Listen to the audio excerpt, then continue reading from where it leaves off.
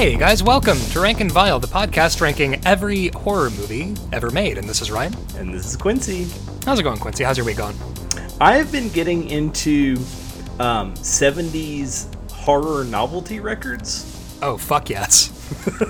So, wow. If you recall, there was a cartoon on Saturday mornings in the 70s called The Groovy Ghoulies that the pop-punk band took their name from. Which, I mean, honestly, if you're the pop-punk band Groovy Ghoulies, I feel like, imagine their excitement when they realized that nobody else had legally taken that name for an actual band.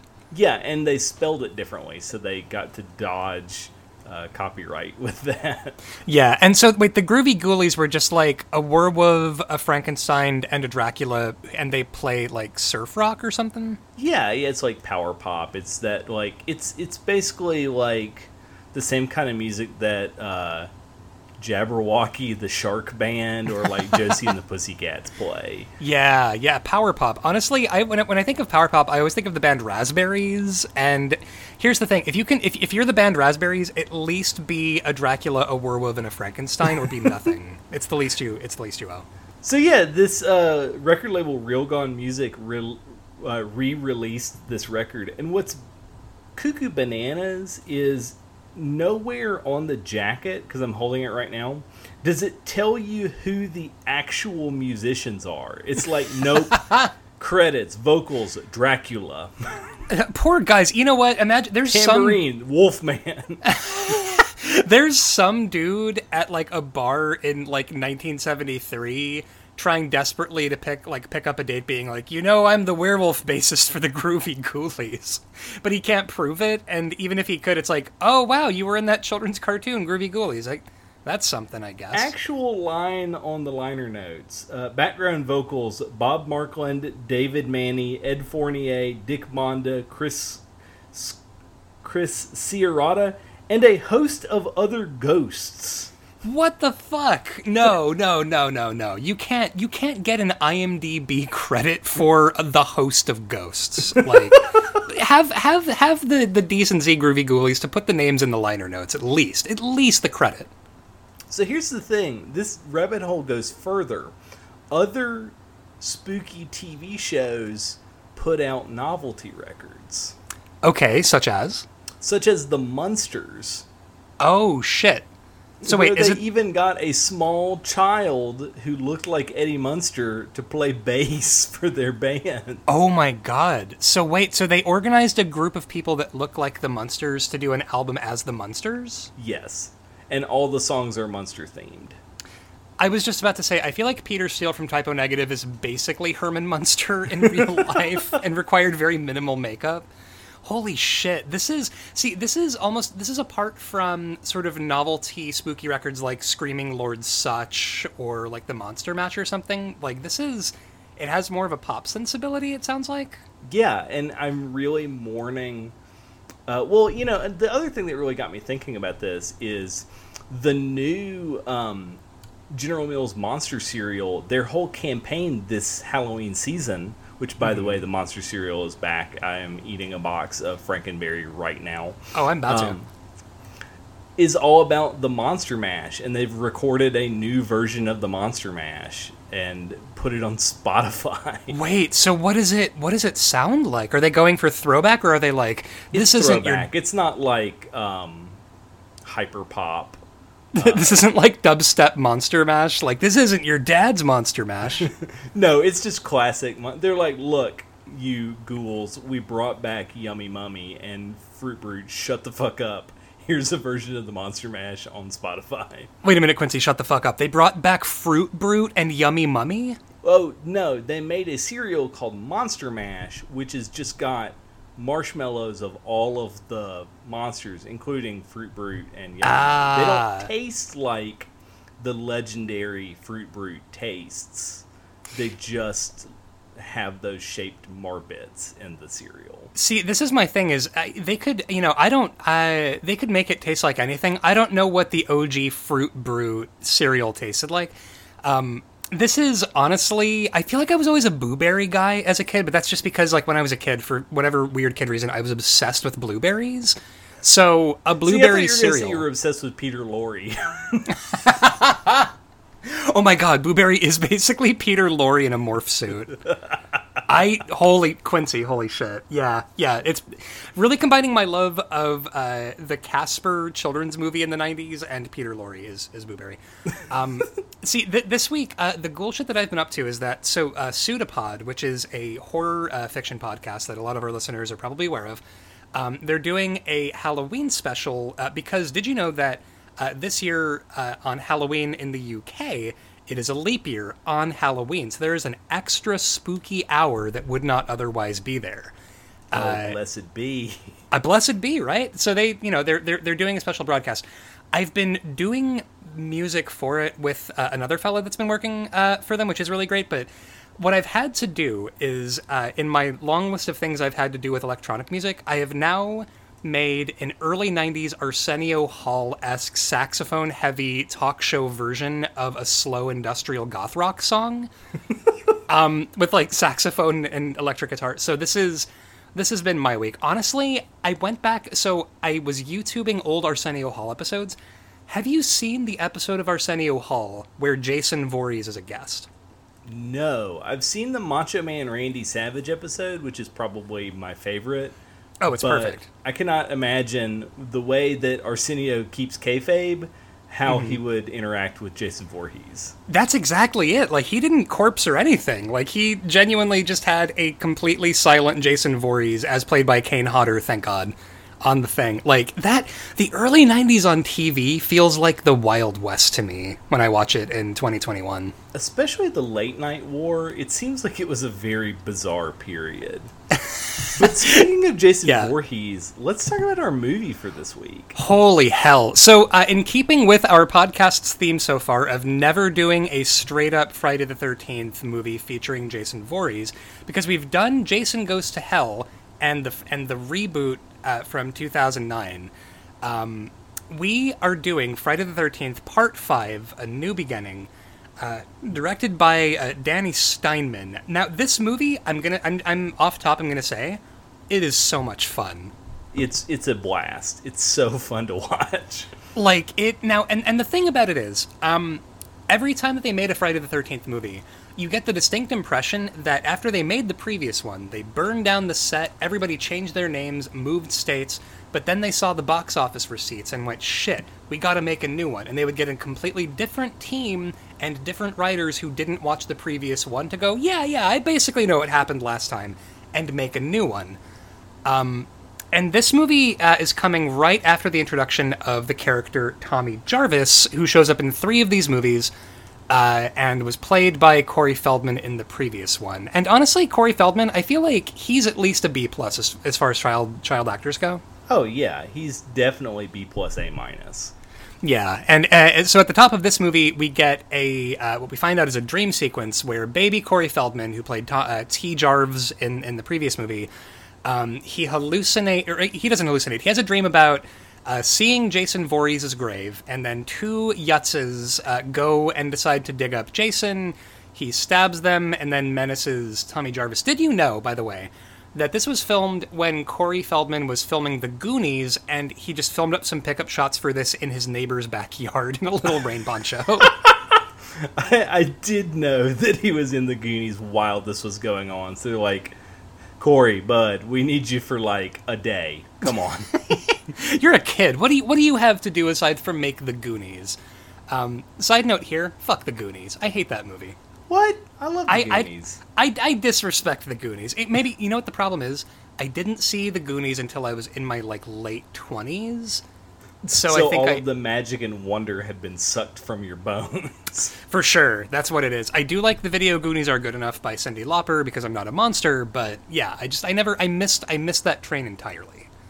So in this movie, baby Corey Feldman is in a raincoat that is doing nothing. He is sopping wet. Yeah, if anything, the raincoat is making it worse. Like, it does not wick moisture; it holds the moisture in. And what I love about this also is that Jason Voorhees' grave looks like a Halloween decoration where it's just like a headstone with like Jason Voorhees like scrawled on it in what looks like chalk. Is the idea here that they would have dumped Jason's body in a grave and just, like, stuck a styrofoam spirit Halloween grave on top of it? Yes, replete with red glitter. So yeah, it's this rinky-dink, like, magic markered piece of styrofoam. What I love is that Jason is definitely buried, like, 6 inches and not feet. Oh, yeah. This was somebody who was, like, he got buried on a Friday afternoon, is what that This is like how is. every time I buy a knife on Amazon, I'm shocked at how small it is. By the way, I've been collecting small knives. Okay. Like, how small? So there's a brand that I don't want to give free publicity to because knife people can get kind of weird, and I haven't researched them. Knife people can get weird, that is true. Yeah. So there's a brand, and they have this knife called the Bug. And I was like, oh, that's cool. I want it. It's like an inch long in total, like with the blade extended. Okay. And then I got another one called the Grasshopper, which is like double, but that's still only like 2 inches. So it's just very small. See, this is I just got a Swiss Army knife as a present, and I honestly don't know how I ever lived without it before. Like, listen, breaking down boxes, you want to have something on you. Yeah, you always want to have something on you. You want to be the guy at the child's birthday party that can cut the twist ties out of the box. With Exactly. Like, listen, this is the one time in my life I will ever be rugged, and I need to take advantage of that right now. But yeah, so you know, we come to in the present, and Tommy Jarvis is a young man. He's like in his late teens. I don't mind telling you, the actor who plays Tommy Jarvis in Part 5, he's a snack. Yeah, he is pretty hot. A lot of the actors in this movie are very attractive, mainly because this franchise likes to cast grown-ass adults as children. Which is great for Part 5, because it turns out, I was doing a bit of research about this movie. The director of this film, Danny Steinman, apparently directed 2 other things before this. One of them was a movie that was like an exploitation movie, and then he did a porno in the 1970s. So he's literally just a porno director that, for some crazy 1980s reason, got to direct this. And according to half of the casting crew, which, by the way, I've been doing a deep dive on this guy because I'm fascinated, half the casting crew is like, oh, he was a perfect gentleman, perfect professional, great guy. And the other half of the crew was like, he was a cocaine monster, and he sexually harassed half the crew and was just, like, coked off of his ass for most of the shoot. And, like, the DP had to shoot a lot of this stuff. So this director is going to find attractive people for this motion picture. Yeah, and what's really fascinating is if you watch his interview on the making of featurette from, I can't remember which version of this DVD it is. I think it's the pre-box set DVD. Mm-hmm. So it's the one I found at Big Lots for $3. But anyway, yes. If you get the Big Lots version, he really laments that the MPAA ruined his like auteur moment of this couple having sex in the woods. He's like, they made me add that pervert so we'd cut away and then show him getting murdered. But other than that, it was a very sweet love scene, and everyone else is like, dude, that's a pornography. It's porn. It's porn. Yeah, it is straight up porn. Apparently there's like a cut of this movie that's just like The Room levels of, please can we cut away from this sex scene? But so this movie is centered around a place that the name of which I knew off the top of my head because it's a playable level in Friday the 13th, the game, and I've clocked hundreds of hours on that fucking thing. Pinehurst, which is a sort of halfway house for troubled teens. And so Tommy Jarvis, who like watched his family get butchered by Jason at the end of the last one, he is psychologically having a rough time. And so he, orphaned and haunted is, sort of, he goes to this place. The orderly, now let's talk about this fucking guy because he is the MVP of the movie for me. The orderly who brings who brings Tommy Jarvis to Pinehurst is a mustachioed, balding Lothario. He is so much, and he's like, hey, come on, get out of the car. And Tommy doesn't move. He's like, all right, don't get out, what the fuck do I care? He's just like, This guy's vibe is your mom's dirtbag boyfriend after she divorces your dad.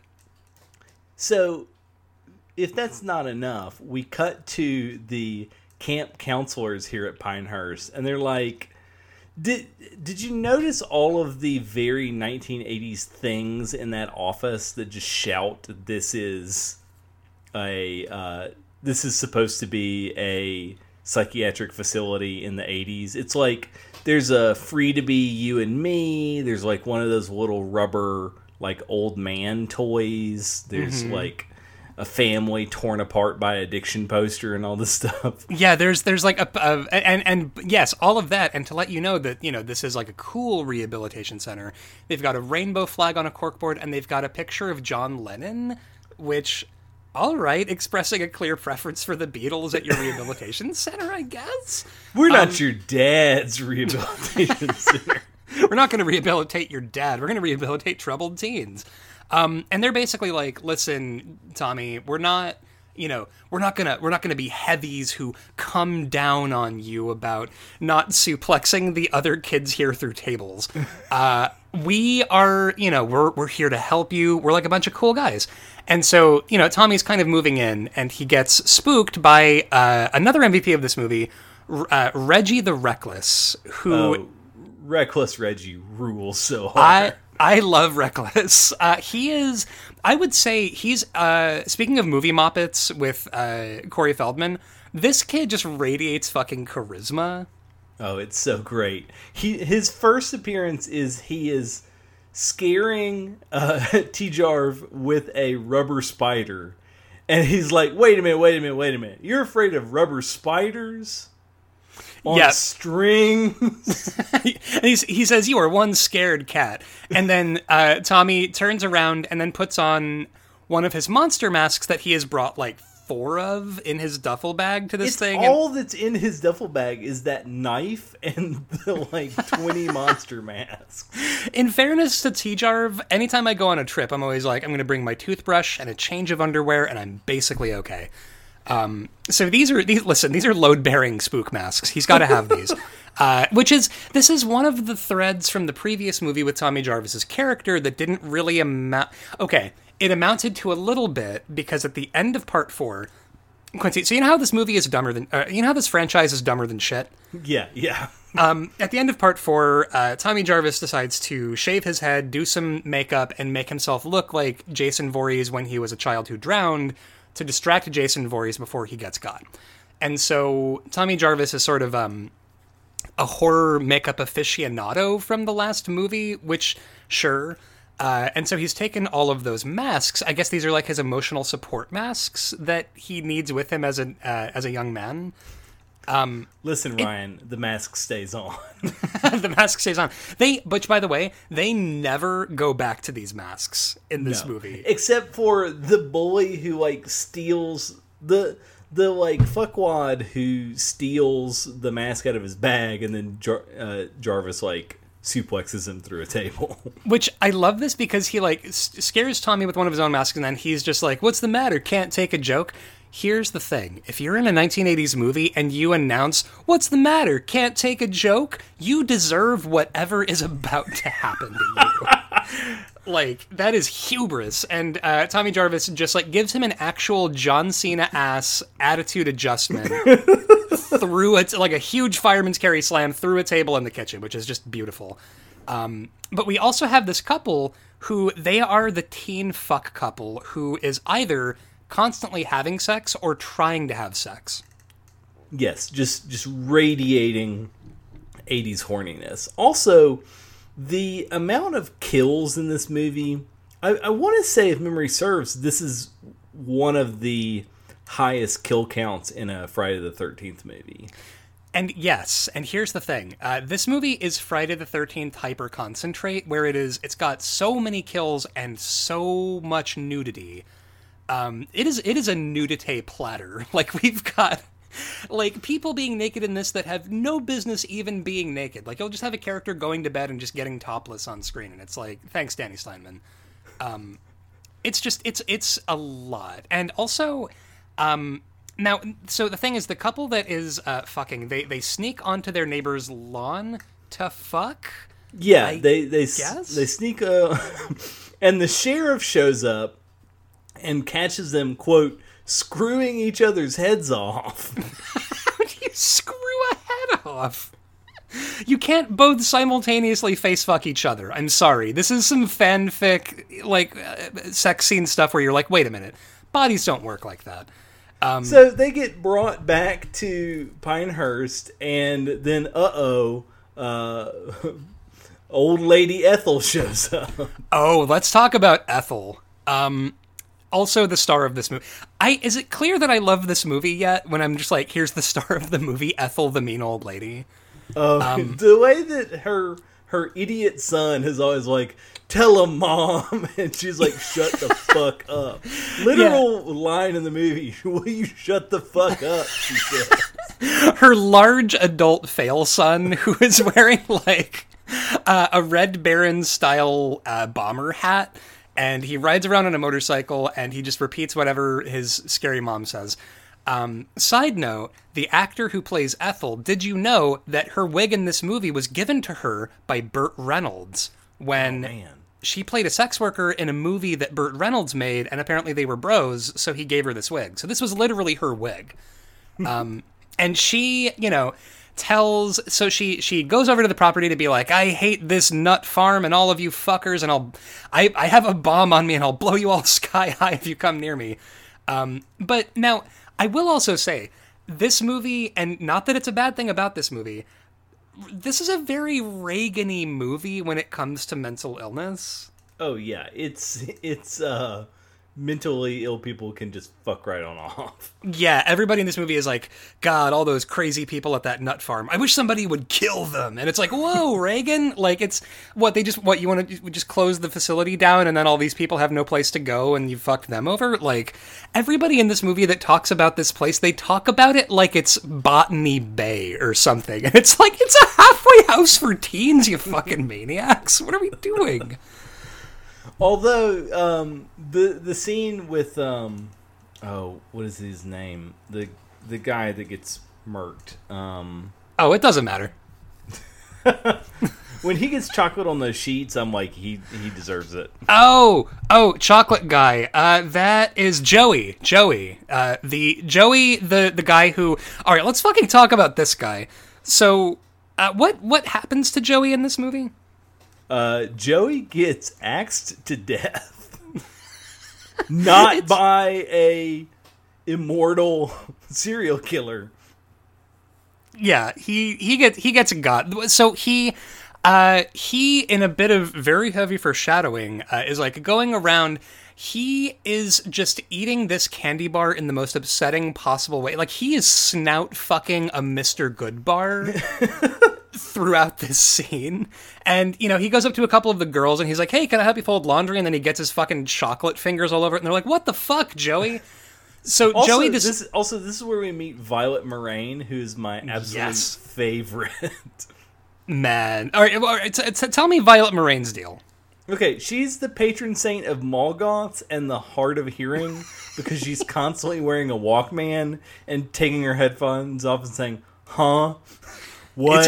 It's amazing. Her hairstyle she was ahead of her time. It looks like early 2000s MySpace scene girl with it's black on the bottom tips and then blonde on top. Yeah, it rules. She's fucking great. And they're folding laundry and Joey ruins everything, so they tell him to fuck off. And he decides that at this juncture, it would be a really cool idea to go and bother this other kid there who is, I want to say, 30 years old and yoked for the gods. Like, he's just this Henry Rollins looking motherfucker. And he is, chopping wood with his double-sided axe, and he's just really going to town. I think it's the only scene this actor is in, so God bless him for being like, so I just need to show up and chop a fuck ton of wood? All right, that's an easy paycheck.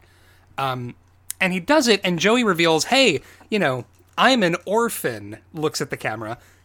And since coming to Pinehurst, it's great because I can help people and I have friends. And he tries helping Henry Rollins chop the wood. And Henry Rollins several times sort of, you know that growl that a dog does when they're eating food and somebody comes near them? Yeah. He basically is just sort of like, fucking back off, kid. And Joey decides to like, here, have some of my candy bar, and puts it down on the log that he is chopping. So obviously... And Henry cuts it in half with the axe. Fuck your Mr. Goodbar, kid. So he does that, and Joey gets salty, and he's like, well, fine, just forget it, but I think you're really out of line. And he starts walking away, and it's it's at this juncture that Henry Rollins decides to turn him into a kielbasa with that axe.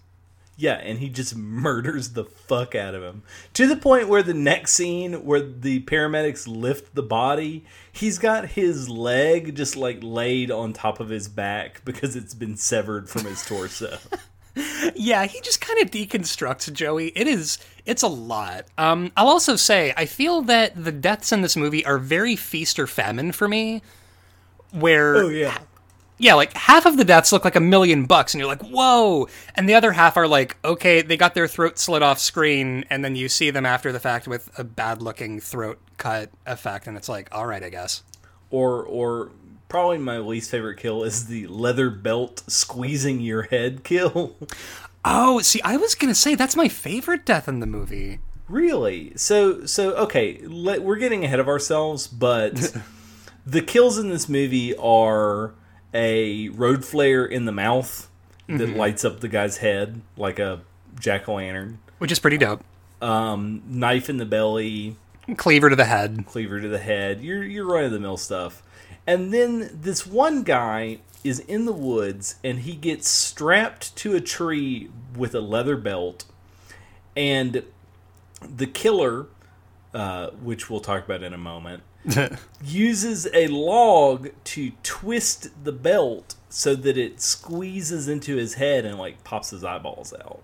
Yeah, which I thought I thought this was a pretty dope kill, but I think that's maybe just because I was like, oh great, it's somebody not dying because they like caught a cleaver to the face. Yeah, because he's one of the horny teens, and the other hornet gets killed in just a standard axe into the gut kind of way. Yeah, no. See, she has an iconic death in this movie, which is that she catches a pair of hedge clippers. Oh, you're right, she does. Yeah, I mean, it's easy to think of, hey, what's that one death from Friday Part 5 where someone gets murked with a cleaver? Because that's like most of the deaths. So the two fuck teens sneak off to the woods to bone down. He goes off to pee and apparently throw rocks into a pond, which is important to do after taking a piss and fucking. And she's just lying there on the blanket, and she gets stabbed in the eyes with a hedge clipper, and then they, like, snip it closed, so it sort of creates a big trench from eye to eye. You know, the eye trench. The old eye trench, yeah. It's pretty great. This is apparently, for a lot of people, was a formative on-screen death that, like, when they were kids watching this and they were like, oh, weird, I'm having boner feelings because there's a naked lady on screen. Oh, Jesus, she's gotten horribly murdered. And just that weird whiplash that a lot of people watching horror movies have when they're kids. And so he gets, lashed to a tree via his skull, and his skull gets popped. I feel like they could have, here's the thing, they could have gone bigger with his death scene. Oh, yeah. For sure, because it's just like he gets a little moist, and that's it.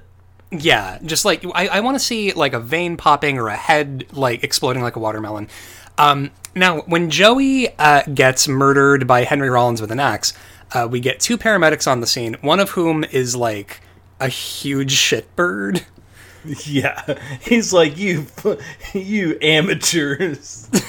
Oh, a kid got murdered horribly with an axe, pussies. And he's just like being a total asshole. And then you get this guy, Roy. And that's a line from the movie. That's not us doing like a riff. He actually calls these mourning children pussies.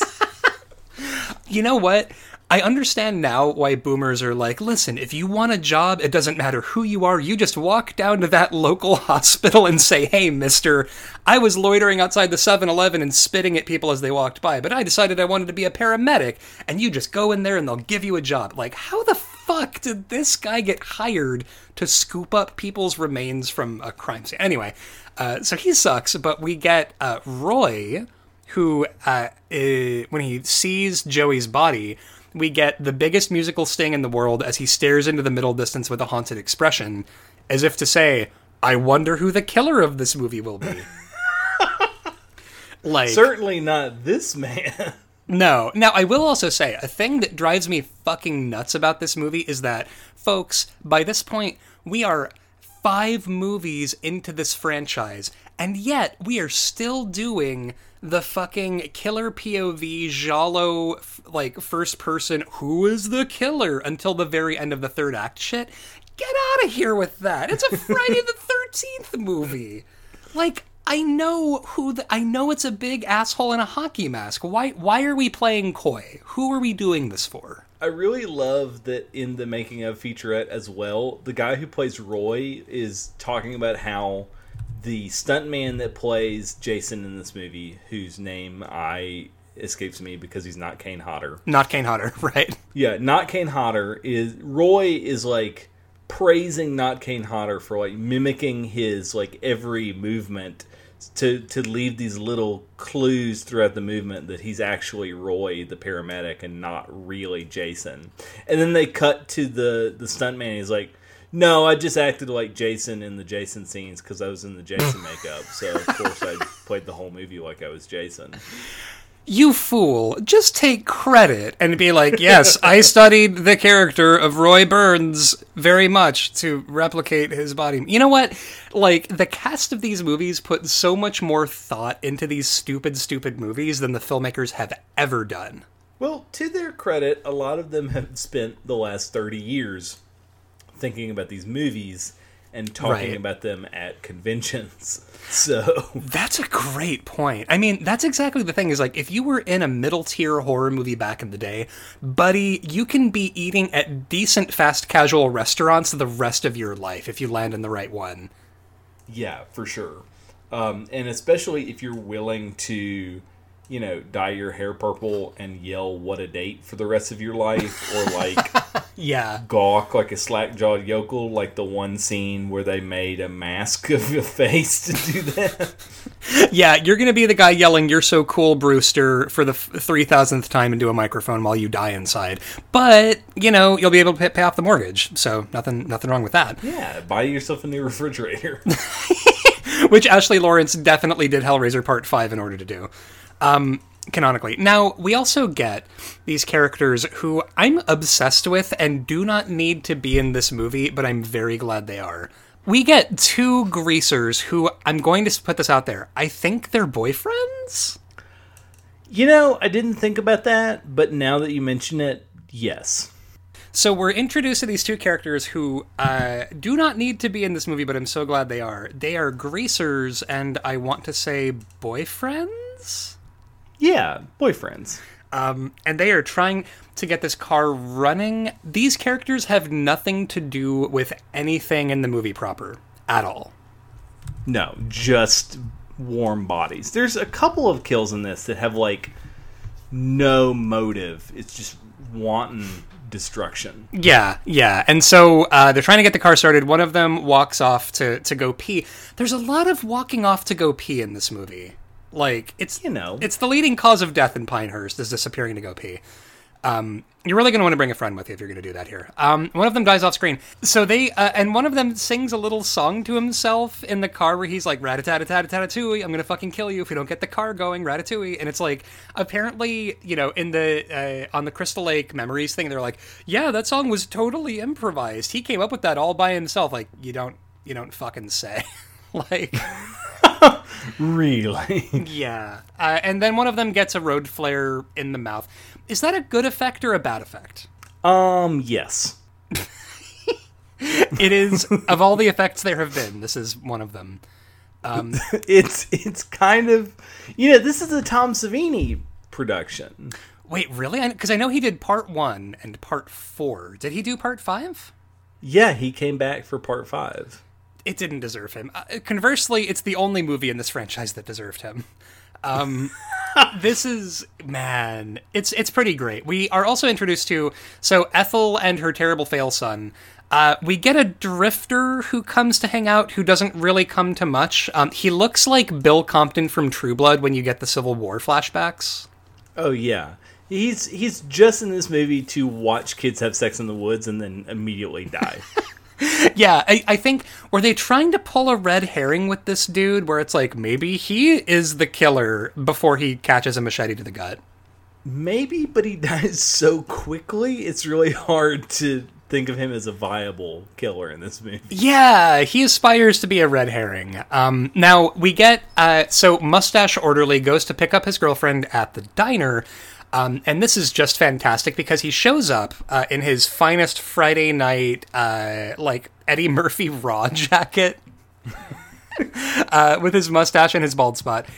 And this movie, like, it briefly becomes like, they're like Rob Zombie Hellbilly characters with each other. It's incredible. Yeah, he's like, I want my girlfriend with nothing on her and a side of sex. Yeah, and she's like, tee-hee, I'm gonna go inside. So he sits outside and does some cocaine. And I want to say, I think this is the only instance of cocaine use in the Friday the 13th series? Really? Because the whole series just smacks of cocaine. I mean, that's what it is like, that's how you go, like, wiping your nose. Okay, so, you remember that kid that died in the lake? Fuck it, he's a huge man now, and he's got a sack on his head, and he's killing people. Like, it's, so much of this movie only makes sense as a cocaine decision. And so he's doing coke in the parking lot while his girlfriend does something truly magnificent. Quincy, can you describe to me the move she does in this bathroom? She, are we thinking about my favorite jump scare where she is accosted by a cat in a commercial diner? Oh no, but that is great. Like, it's those diner cats you gotta watch out for. Like, it's a straight up fucking cat scare. In the bathroom, she does a thing that all young ladies do before a date, which is that she takes off, she opens her shirt in the mirror at herself while yelling, "It's showtime!" Ah, yes. Excellent stuff. The cocaine is dripping off of this motion picture. Oh, yeah. So much coke. And literally, this girl goes outside. Her boyfriend's been murdered, and she can't find him, and says, "Ooh, cocaine!" and does a line of cocaine, and then gets murdered herself. She also keeps it out to herself like, "Wow, I'm so hot," which is just amazing. Like, she actually, this couple, very spiritually close to the fuck couple in Friday the 13th reboot from 2009, where the guy announces stuff during sex like, you got perfect nipple placement, baby. And your tits are so juicy, dude. And yeah, so they both die unremarkably and rip in peace because they are ridiculous. I love that this movie in particular combines drugs and sex. So it's like, look, they really deserve to be killed in our Reagan America morality. Yeah, and actually that's the thing, is like, this is one of the only movies that for me like fulfills the promise of what this cheese-ass franchise is supposed to do, is like cram as much blood and tits and drugs and just like cursing into this thing as possible. This movie is exactly the thing it is. We are then introduced to Reggie the Reckless's older brother, played by God, Miguel Nunez Jr., with his jerry curl and his leather pants. He is just the fucking greatest. His character's name is Demon. So we got Reckless and Demon. And not even like Damon, but or Damien, like, because our mom was clever. It's just, no, I'm Demon. It's like, shut up, Carl. Like, this is, hey, sorry guys, can everybody start referring to me as Demon? Like, this is a name you choose for yourself. No one's like, wow, you're a real demon, and it sticks or whatever. Like, you decided that you were Demon now. Yeah, so Miguel Nunez Jr. is like, Reckless, my little bro, look at this girl I'm having sex with.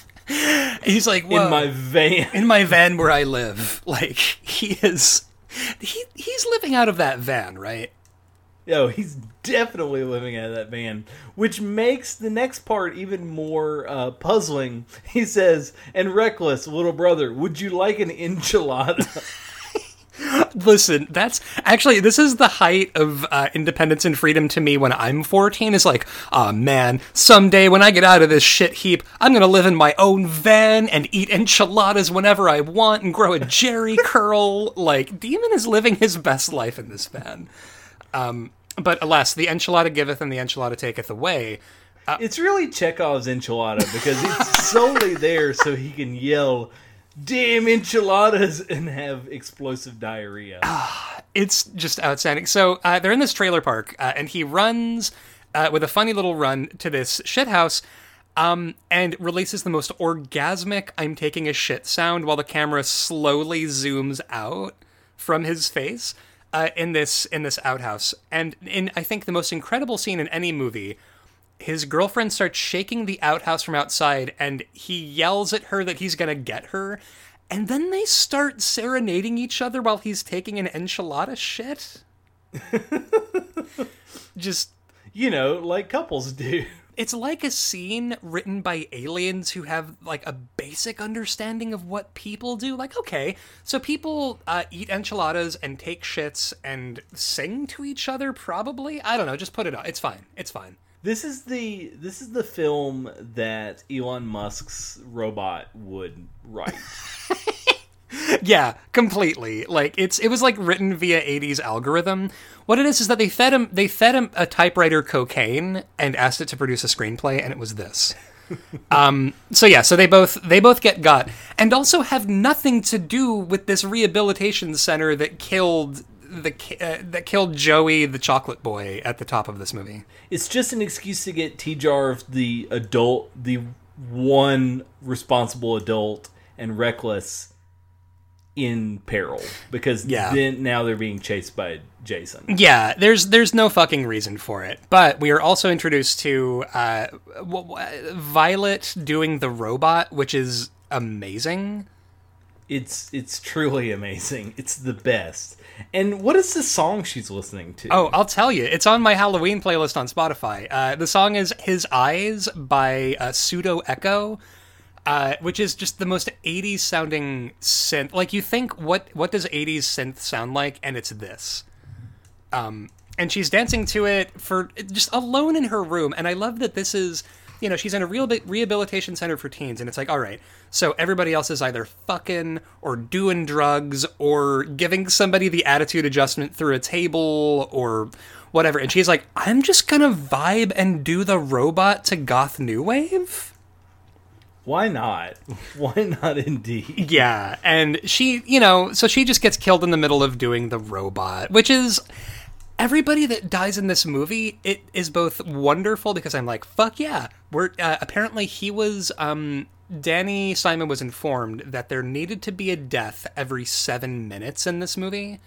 So he's like, by God, every 7 minutes in this movie. Yeah, he did it. He snorted a fat rail of white lightning in the bathroom stall and was like, let's fucking do it. So she gets killed, which is a tragedy.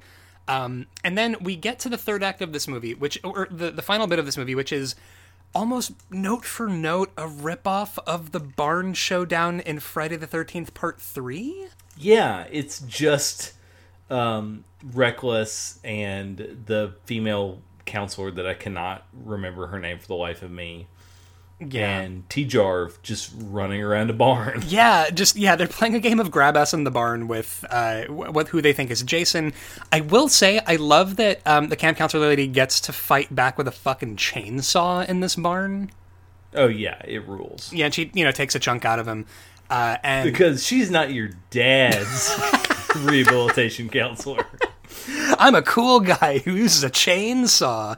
And they eventually, Tommy Jarvis is in full effect, and they knock the assailant out of the thing, and he lands on, like, a Bugs Bunny style spike pit that they're keeping. Yeah, it's like a weird, I guess it's a hay thing. I don't know. It's It's a fucking First Blood style bungee trap. It's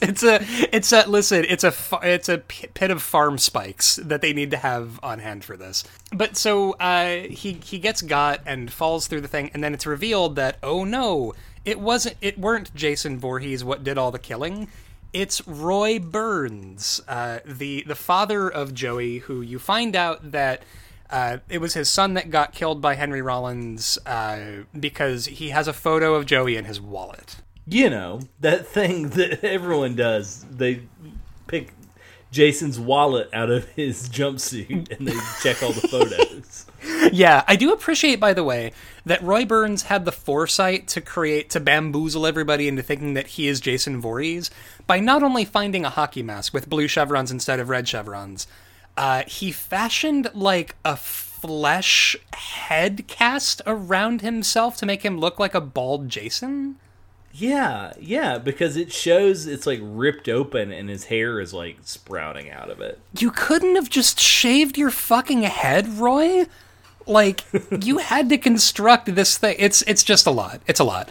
Listen, you gotta have plausible deniability in case the law comes a-knocking. Couldn't have been Roy. Look at that sumptuous head of hair, they would say. Like, yeah, so he tragically impaled on 8,000 spikes.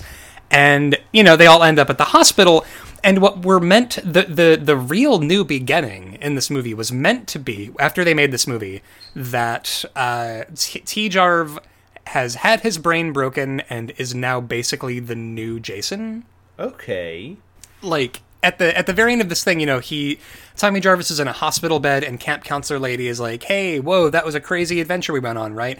And he pulls out a machete and stabs her in the gut, and then he wakes up from that dream, which, by the way, you can't have that many dream sequences in a Friday the 13th movie, I feel. No, it's too many. It's too many. But, so he has hallucinated that, like, oh no, what if I'm a killer now?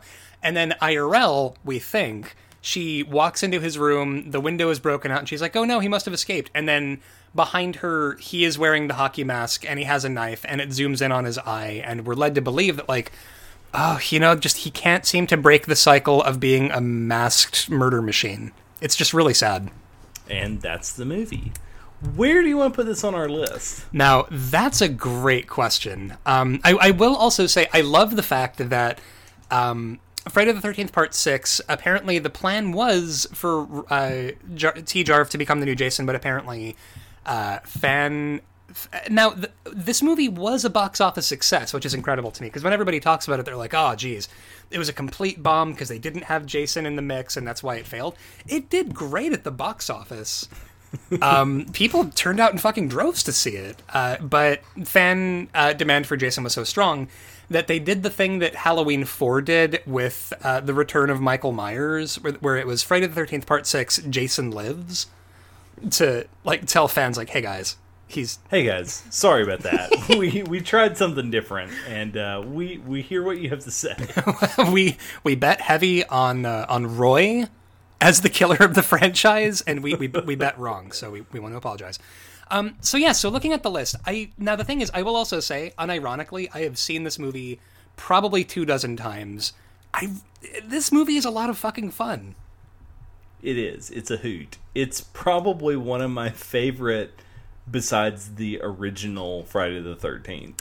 Yeah, and even the original Friday the 13th, I'm not a big fan of. Like, I feel like for me, it's like this movie, Jason X, and then everything else is kind of a toss-up for me. I always want to like Jason Takes Manhattan more than I actually do, because most of that movie takes place on a fucking boat. It's Friday the 13th Part 8 shitboat, is what it is. Like, they should have... It's the most bizarre thing. And also, all of the kills in that suck. Like, although, I will also say, in terms of bangers, the intro song to Friday the 13th Part 8, Jason Takes Manhattan, this series has some bangers. I will give it that. I hate this series. I've seen all of them a million times. It has some bops. Looking at the list, Quincy, at number 147, speaking of 1980s cocaine hallucinations, we have Gremlins 2, the new batch. Which movie do we think we want to give the edge to? Gremlins 2, the new batch, or Friday the 13th Part 5, A New Beginning? Oh man, it's like... both of them were fueled by so much cocaine. It's unreal. But I have to say, I got to give the edge to Gremlins 2.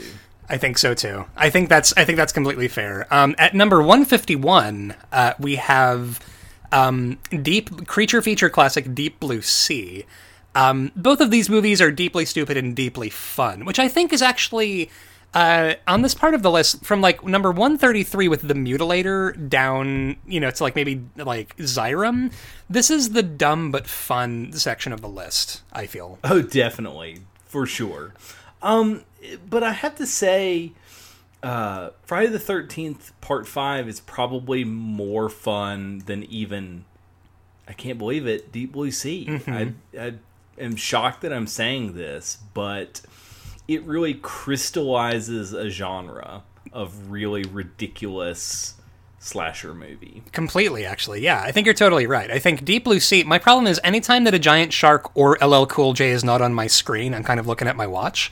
Where, with this movie, thrills and chills. It's just the most ridiculous, bombastic 80s slasher shit imaginable. So I want to give the edge there. Now, actually, right above Deep Blue Sea, at number 149, we have Stage Fright from 1987, which I kind of want to give the edge to Stage Fright. Oh, me too, because it does the exact same thing as Friday the 13th Part 5, but with skill and not by a porno director. Yeah, it's like if somebody were steering this fucking thing is Stage Fright. Like somebody who maybe got up on time, had a cup of coffee and a shower, and then made a motion picture. Now, right below that, at number 150, we have the Black Mirror episode, Season 3, Episode 2, Playtest, which is the sort of, like, virtual reality, like, what if you could hallucinate horror stuff. I want to give the edge to Friday 5, I think. Oh, definitely. I think that's a safe bet. So I think that puts it right below Stage Fright and right above that one episode of Black Mirror. Yeah, all right. I feel pretty good about that. And I'm coming in at our new number 150 out of, I cannot stress this enough, 531 movies. Oh, no. We have done on this podcast so far. So at number 531, we still have 666 parentheses, Beware the End is at Hand, which is a Nollywood movie. If this movie was written, I don't think so. So yeah, I feel pretty good about that. Quincy, where can our listeners find us on the internet? Our listeners can start by checking out our podcast network website, faustiannonsense.com. There they can find links to our episode feed as well as our Patreon, and they can check out our Discord server. Hell yeah. We've got a Patreon. We are just about everywhere you want to find us. Please reach out if you have a request that you want us to do. And honestly, at this point, I almost wonder are we opening up our Friday the 13th embargo to do these movies? Like, I think we have to at this point. Yeah, maybe for... No, we need to wait another 300 movies before we do the next one. Here's what it is. We will wait to do the next one, and then it'll be one of the worst ones, like Part 7, The New Blood. Like, we will never do the original or any of the good ones. But yeah, guys, thank you so much for listening. That is about all I've got. You got anything else? Stay spooky. Later, folks.